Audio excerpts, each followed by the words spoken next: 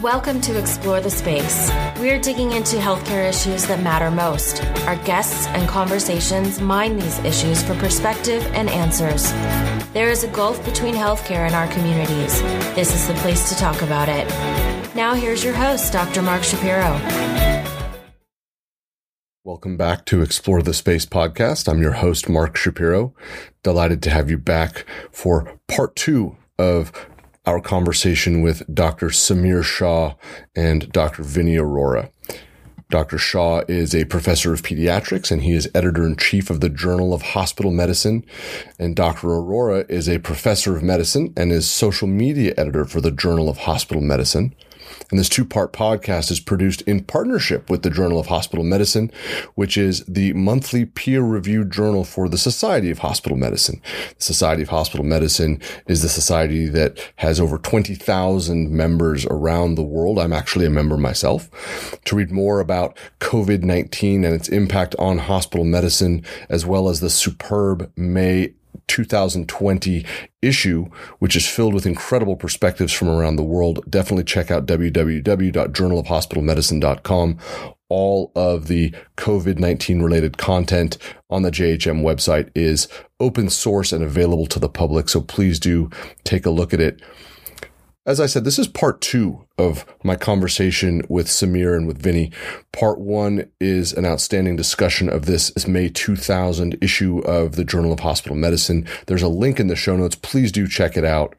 In part 2 of this conversation, we jump into another critical role that the Journal of Hospital Medicine has decided to take on and to really show significant leadership in, and that is in promoting diversity in academic medicine and acknowledging that there's a real gap there. And the reason for this conversation is an article that Dr. Shah wrote last year, and then a Twitter thread that Dr. Arora put out on April 26th, just a couple of weeks ago, that laid out and was really striking for me the issues and the challenges and the real destructive potential that COVID-19 is unlocking with respect to any sort of progress made in promoting women and underrepresented minorities and improving diversity in our senior faculty and leadership positions, and moving people through the promotion and tenure cycle in academics, not just in medicine, in really any academic field in general. It's an alarming proposition, to be quite frank, and it demands real action. Hearing Dr. Shah and Dr. Arora talking about this is really inspiring. Dr. Arora has a vision of what we can all do and lays out really clear and actionable tools for us. And Dr. Shah shows us how to do it too. And hearing from them is really, really important. And there's a kernel in here where we discuss what Dr. Arora terms a need for agility from our promotion and tenure committees around all of academics. And it's a critical issue. Since her thread on the 26th, I've obviously been more attuned to this question, and I'm seeing a lot more dialogue around it. So I'm really excited that this conversation happened and that it's out there so we can all kind of process and learn together, because it's something that demands attention and it demands action, quite frankly. Before we get to the conversation, just want to remind everyone, please do check out the website for Explore the Space podcast, www.explorethespaceshow. You can find me on Twitter at ETS Show and on Instagram at Explore the Space Show. You can subscribe to Explore the Space wherever you download your podcasts. Please do subscribe, and please do leave us a rating and a review. It really helps the show out. This is one of those conversations. This one really has some muscle behind it. It was an absolute honor and a treat to have 2 extraordinary leaders like Dr. Arora and like Dr. Shah to come on the podcast. This is part 2 of a 2-part discussion. I think you're going to really enjoy it. I look forward to hearing your feedback and further dialogue around it as well. So without further ado, Dr. Vinny Arora and Dr. Samir Shah.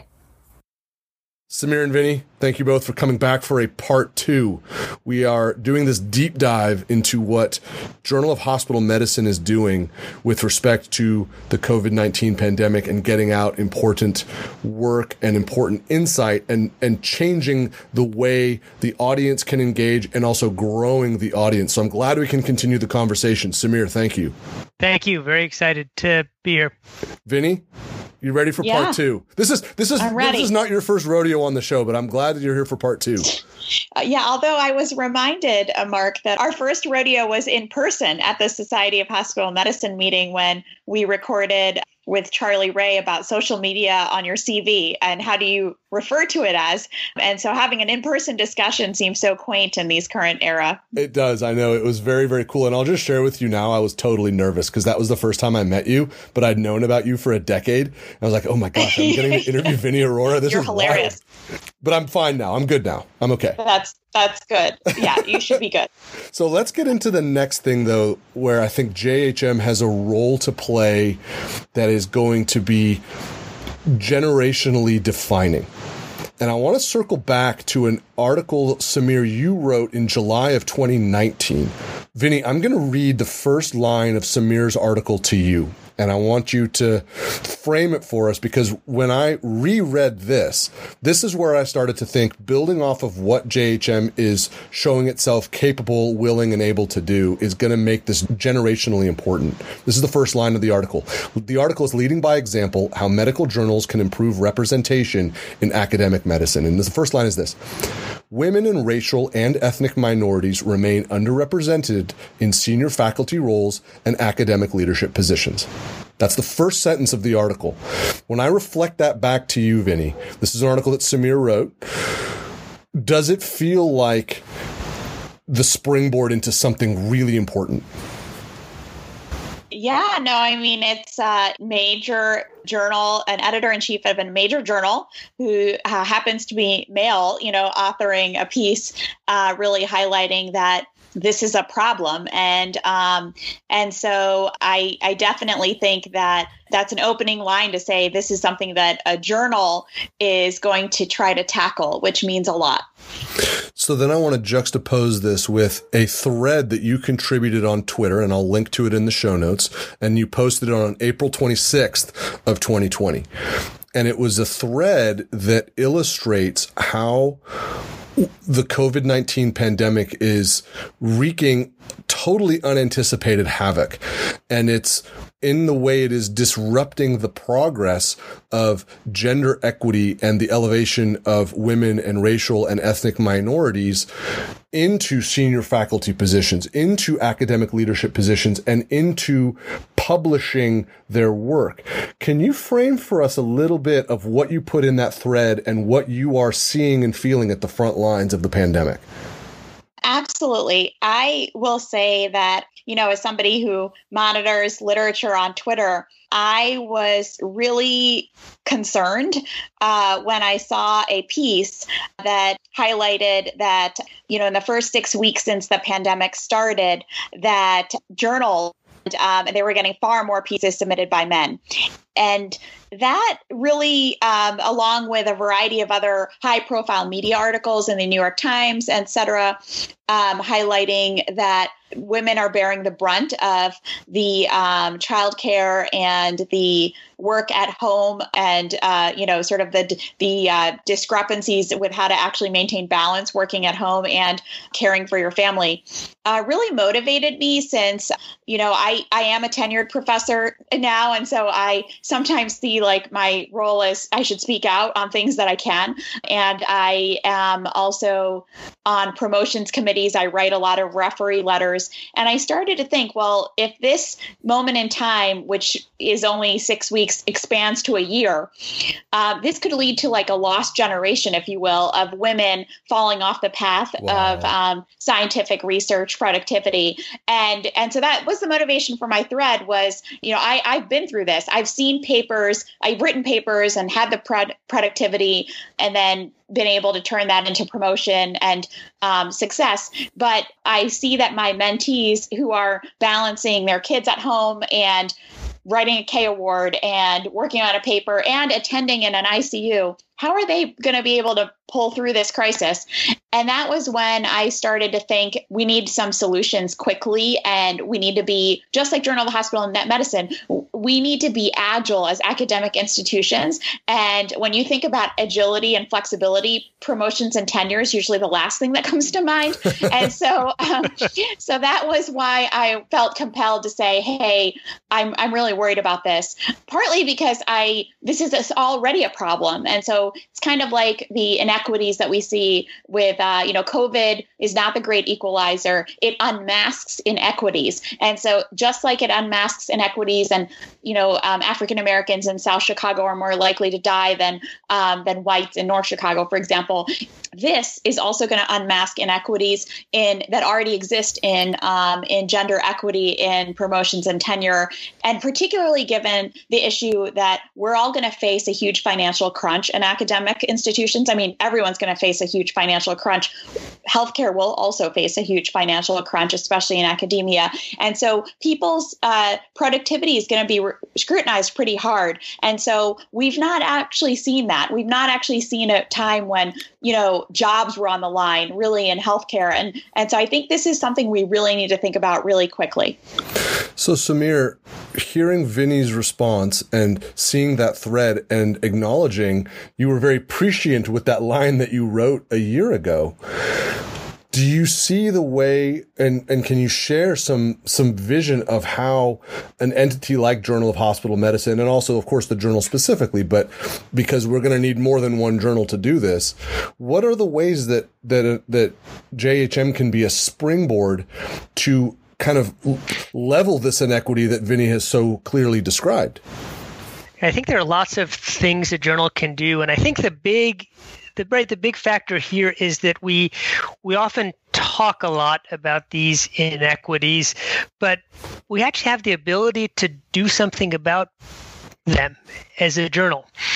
And huge shout out to my co-authors on this piece, Erin Shaughnessy and Nancy Spector. They were instrumental in helping me think through these issues and providing guidance and advice along the way. But we titled this piece "Leading by Example." And I'll read you another line from this piece. At the Journal of Hospital Medicine, we are committed to leading by example and developing approaches to create equity in all facets of journal leadership and authorship.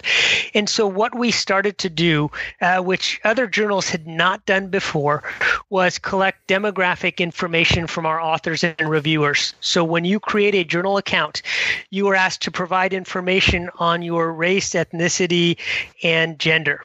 There is an option to say, I prefer not to provide this information. But it's a required field that you have to check something. Other journals hadn't done that before. And after we published this piece and started collecting this information, we had several journals reach out to us to say, hey, thank you for showing us the way. We've been wrestling with this issue for a number of years. And we're really curious to hear more about how you're doing this and also importantly, what the response has been. And I would say the response has mostly been very, very positive. I've received a few emails along the lines of, I don't wish to complete this information because I wish we lived in a world where we didn't have to worry about this. Yeah. And I thought, wow, interesting. Like that's exactly the point. Yeah. Yes. Right? Come on. And so it was really funny to receive those, but for two of these folks who sent these emails, I reached out to them and we had a very nice phone conversation about why we're doing this. And again, reiterating, you can fill out the I prefer not to provide this information. And what was, I think, really reaffirming so far is that 90% of folks have completed this information. I don't see this information when we're making decisions about manuscripts, but we look at this information after the fact. So we're going to pull this information in June. So we'll have 1 year's worth of data to see where we are in terms of focusing on gender, race, and ethnicity for first authors and for senior authors, and we'll see where we are. But during our editorial meetings, this is a point we really emphasize for solicited article types. When we're reaching out to people and saying, hey, we're interested in an article on this, we think about diversity as an important piece of this. The other facet that is really important is journal leadership.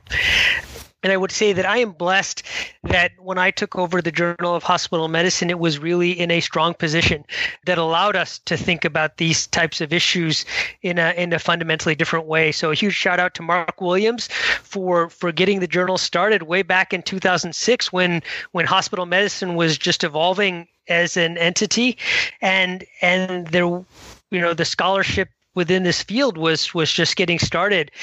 And to Andy Auerbach for hiring an exceptionally strong team of editors that made my job much easier. But one of the things we focused on as a journal is increasing the diversity within our journal leadership. When I started, 30% of our journal leadership team was female. It is now 45%. When I started, 22% of our journal leadership team was non-white in terms of race and ethnicity. It's now about a third. When I started, 11% of the journal leadership team included pediatricians. We're now at about a quarter. And so we're thinking about diversity very broadly. We now also have a nurse scientist on our leadership team, which is absolutely fantastic. We have, in addition to Canada, we also have Australia represented on the journal leadership team. So we're thinking about diversity in many different forms. And the great thing about being a journal editor is you have control over this. And so it's our obligation to act on this. And really, it's not just talking the talk, but it's also walking the walk. And so judge us on not just on what we say, but on what we do. And I think we're making great strides in that. And I think that that's reinforced by the fact that other entities are reaching out to A, thank you, and B, ask how you're doing it. Because what you're describing to me sounds like a foothold towards progress. And I'm not hearing from you that you feel in any way, shape, or form remotely done, that this is just the stuff that's getting you a little bit of momentum going forward. Absolutely correct. That we have lots of work to do, but this is a great start. Yeah. And if we don't talk about it, it doesn't happen. And so part of it is really important to raise awareness about what we're trying to accomplish as a journal. And, for people to hold us accountable. And also if folks have ideas or suggestions about what we should be doing better, or what we could be doing better, would love to hear, because it's important for us to hear. And by us having this discussion as a journal, and by you bringing it to the forefront and having it greater visibility by virtue of having this as a discussion on your podcast, I think it's raising greater awareness of the issue. It empowers us to act. It empowers others to act. And again, the feedback loop is really important as well. So Vinny, let me then engage with you on this idea of turning awareness into action. So I want to use myself as an example. I read your thread, and it was that mixture of like, my heart is sinking, but also thank goodness I'm aware of this. And I also want to just give some recognition to the outstanding Women in Medicine seminar with Tom Varghese, Laura Bedke, and Shika Jain, where they talked about the same topic. So now I'm aware. Absolutely. Yeah, it was awesome. But so I'm aware now.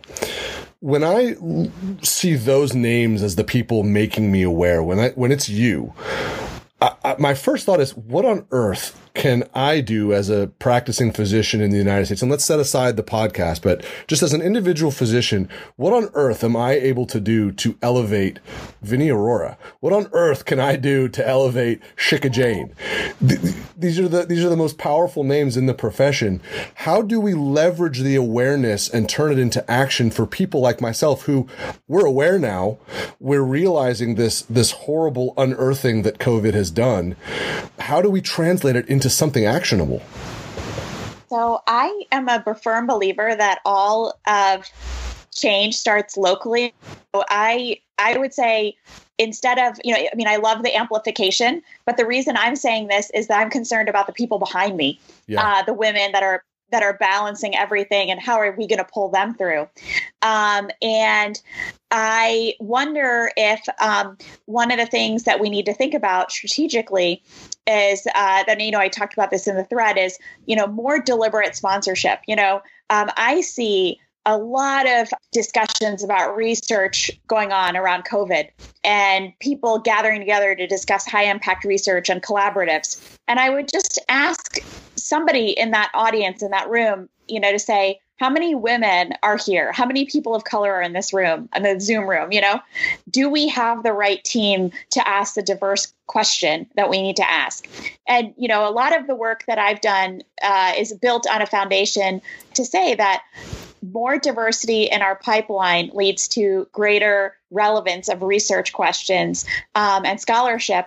And so what I would think about is in your own institutions or in your own collaboratives or in your own discussions, is there a woman's voice present? Is there a person of color's voice present? Do we have a trainee voice in there? Have we thought about inclusion intentionally, particularly in the COVID world where it's just too easy to be like, oh, so-and-so is on the front line, they can't participate. So-and-so's got, a little baby at home, they can't participate.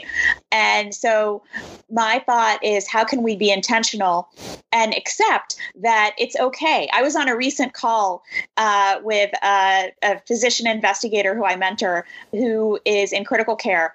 And 3 of us have small babies, that were on the call. And it was totally fine that she got up and had to pick up her baby and, soothe them for a moment. Totally acceptable. It's like that has to be the new norm if we're all going to be working from home.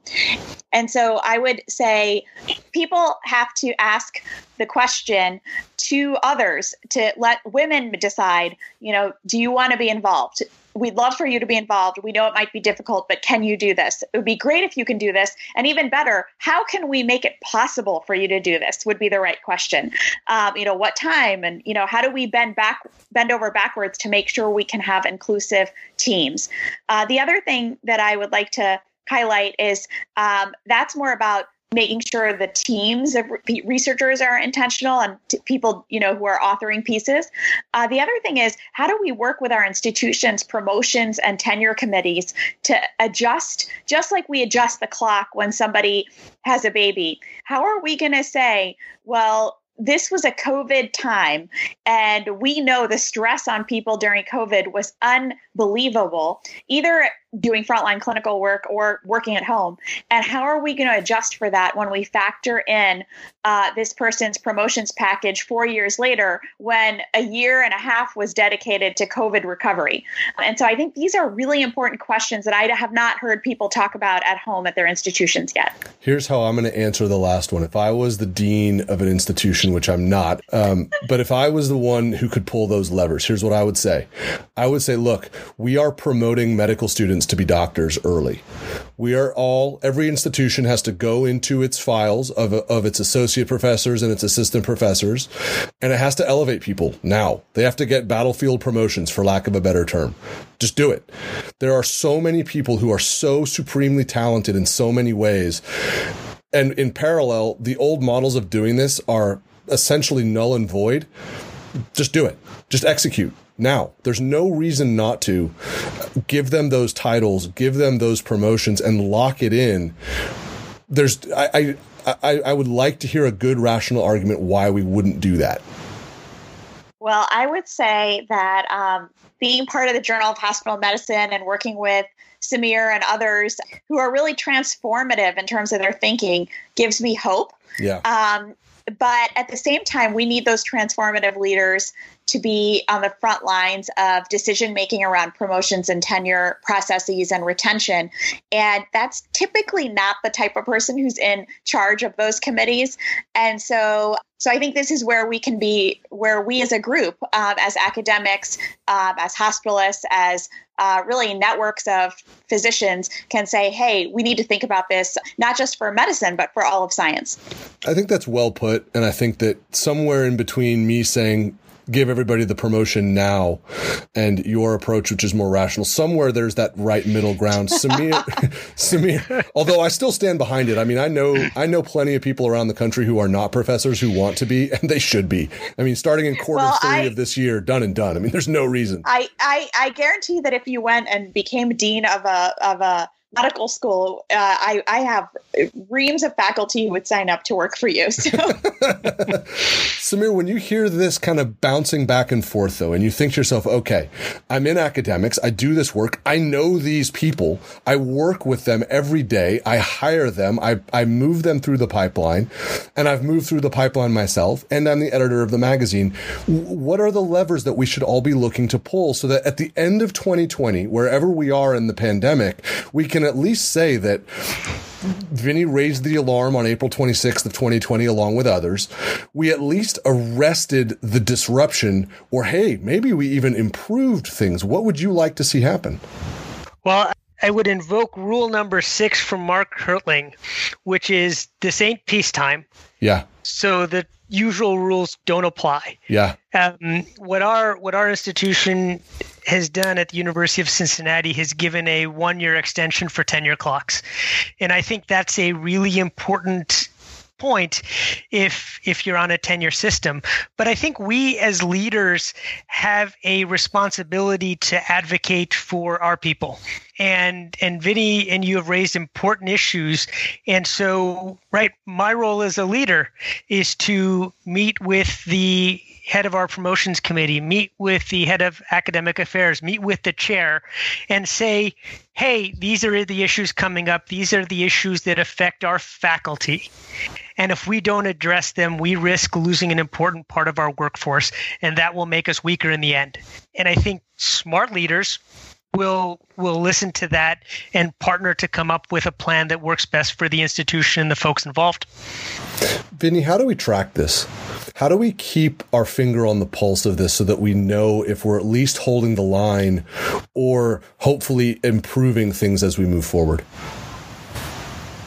No, that's a great question. And I think, leaders in medicine at AAMC, Association of American Medical Colleges, keep really good data on women advancement in medical schools.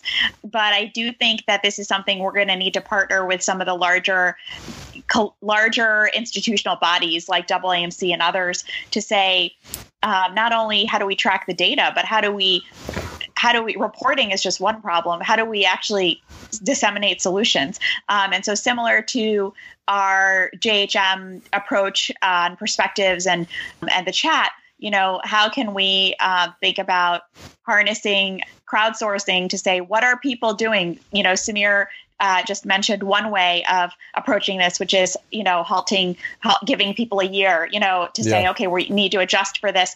What are some of the other things that we can think about doing to help people, overcome, whether it be, and it's some of the same issues, it's like childcare, how do you mentorship, virtual mentorship, collaborations, these are all things that are ripe for innovation, and really thinking about cross-institutional sharing of policies and procedures. I would say that in the COVID era, what's been amazing is how much is shared, like University of Washington just being out there with, here are our protocols, Bob Wachter tweeting about UCSF's case counts, and my own institution also released several of our protocols. And so that's kind of unprecedented, that level of sharing. And so similarly, the type of clinical sharing we're seeing, we can also tackle the same problem to say, how are institutions really tackling this, and who are the positive deviants out there that we can learn from? And just like you mentioned, Mark, and Samir has already illustrated, how can we be agile and flexible and say, okay, we have to do things differently, and not rely on just historical underpinnings to say, okay, we can't change, because that's not going to be acceptable. It's not going to be acceptable at all. I agree with you. And I think that the idea of that transparency around metrics, Samir, you nicely illustrated how JHM has led the way in this. And as we move towards the end of this two-parter, and I'm so sad because we have so much work to do, and listening to the two of you is just such a treat. Samir, give people who are listening the landing spots to follow you on social media, but also to get into the Journal of Hospital Medicine. Sure. My Twitter handle is at Samir Shah MD. So at SamirShahMD. And the journal website is journalofhospitalmedicine.com. And then also we can find Journal of Hospital Medicine on Twitter. Oh, absolutely. Yes, and you can always find us at JHosp Medicine, and also you can always look for hashtag JHM Chat to look for when the latest chat is. And then Vinny, you're also very forward facing on social media. How do people find you? I'm at Future Docs on Twitter, which is a moniker that I inherited years ago and that I've just kept with. And I've been increasingly on LinkedIn. So if you want to find me on LinkedIn, that's a great place to search for me as well.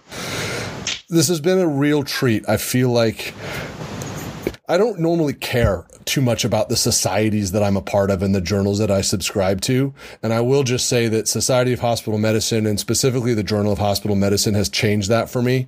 And as somebody now who feels much more invested in the well-being of these communities than I ever have before, I think like many of us because of COVID-19, it's just a real treat to have two leaders of your kind of size and scale come and reflect on these critical issues that affect thousands and thousands and thousands of physicians in the United States and all around the world. So for that and for all of the time that you've given and your expertise, I'm very, very grateful. Samir, thank you so much. Thank you, Mark, for being a friend of the journal. You're welcome. Vinny, a total treat to have you back on the show. Thank you as well for everything that you've been able to share with us and for the work you continue to do. Thank you, Mark, and same to you. Thank you for amplifying all of our good work and being a voice of reason and solid information out there. A total treat. Thank you both. Thanks, guys. Take care. Thank you for listening to Explore the Space.